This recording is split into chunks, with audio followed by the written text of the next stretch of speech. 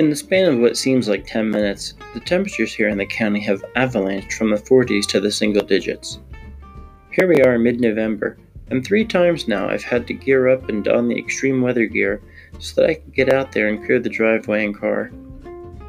Back in New Jersey, I would still have some of my summer wear hanging in the closet for that occasional warm day. Not so here in the county, and yet I offer no complaint for this immediate and startling drop in temperature, because with every falling flake, the vistas here go from beautiful to downright majestic. In this episode, I'm going to do my best to convey to you the sheer magnitude of this awe-inspiring land. Throw another log on the fire and dial up the thermostat a degree or two, because here we go. Get ready for snow.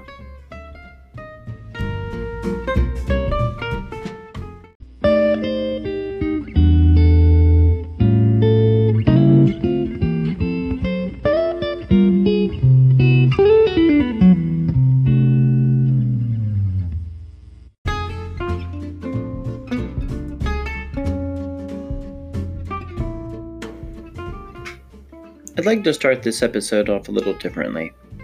Listeners that know me personally know that I enjoy writing, and more specifically writing poetry. Now don't worry, I have no intention of turning the podcast into a millennial poetry reading, but I'd like to start by trying these episodes off with a 2 or 3 stanza poem that embodies the theme of the episode. Let me know in the comments section how you like this idea, and if it goes over well, I'll make it a regular part of the podcast. Now that I've gotten that out of the way, let's get into it. Cold and gray, the days grow dreary, wind blows wild, snow gets piled, then settles in silence eerie.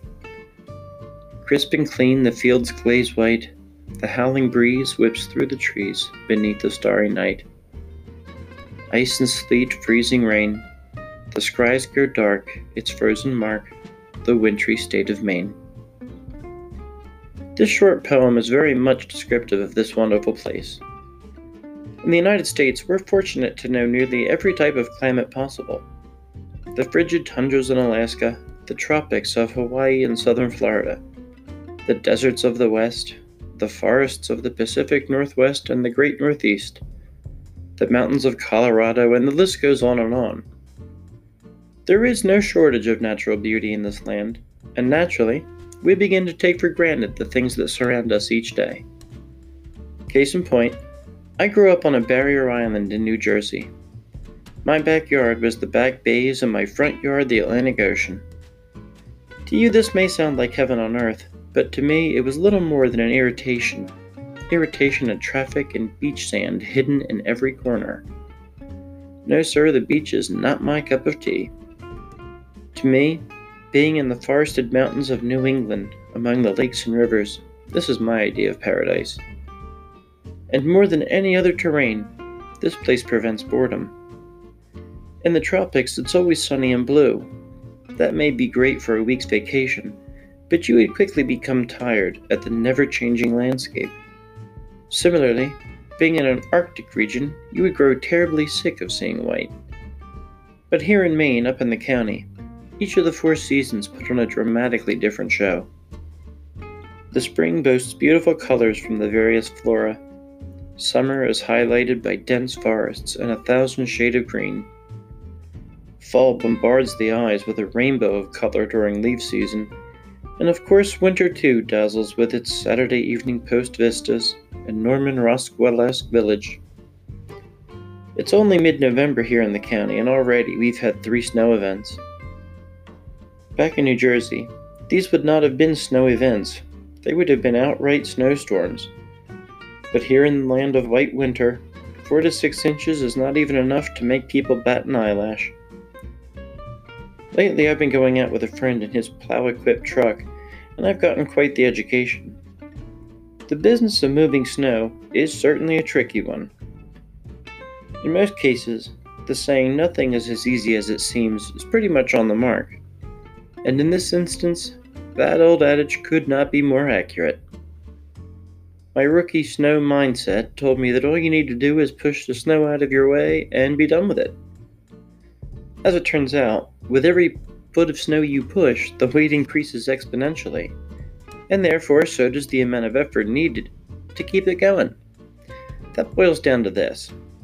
Not understanding the type or the depth of snow is just about a death sentence on your equipment. For instance, a wet slushy snow will gum up the works in a snowblower fast and leave you standing there with zero progress. And dropping the plow blade to the wrong angle in deep snow could break the plow's mounts, or worse still, damage the truck itself.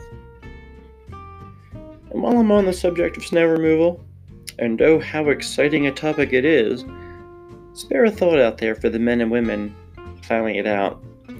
There's a lot going inside that truck, and the driver's focused.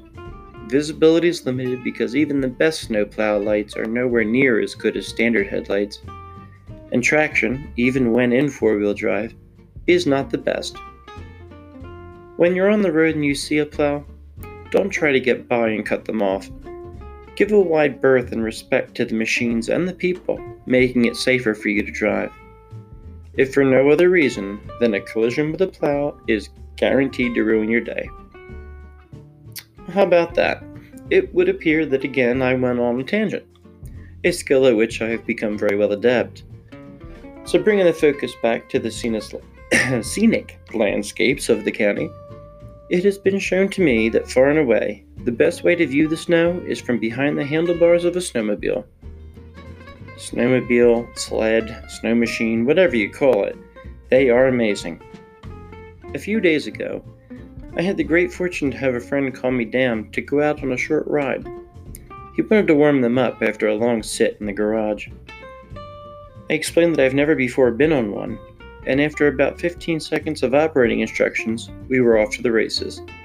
And I do mean that quite literally. The sled I was on had a twin-turbo, 6 million horsepower nuclear reactor powered by lightning bolts. Apparently, because when I goosed the throttle, the front of the sled lifted, and my hat and scarf stayed in place as I was slingshotted across frozen earth. By the grace of God, I had the sense to let go of the throttle, and was able to temper it down a bit, and travel at a more restrained pace. It only takes a moment to get your bearings, and once you do, the snow and ice around you become a masterpiece of art. Being in the forest on a blanket of snow is transformative. Silence is broken only by the cracks of icy fractals as the water freezes and expands. After my tamed down ride on the sled, my buddy invited me to hop onto the back seat for a demo of what a skilled rider can do with one of these things. Eagerly I agreed, and I was taken out and thrown around like a frisbee. This machine was flying across snow and ice at a pace unseemingly possible. The power these sleds contain is just unimaginable. However, with proper safety equipment like a helmet and a living will, an experienced rider can really put on a show.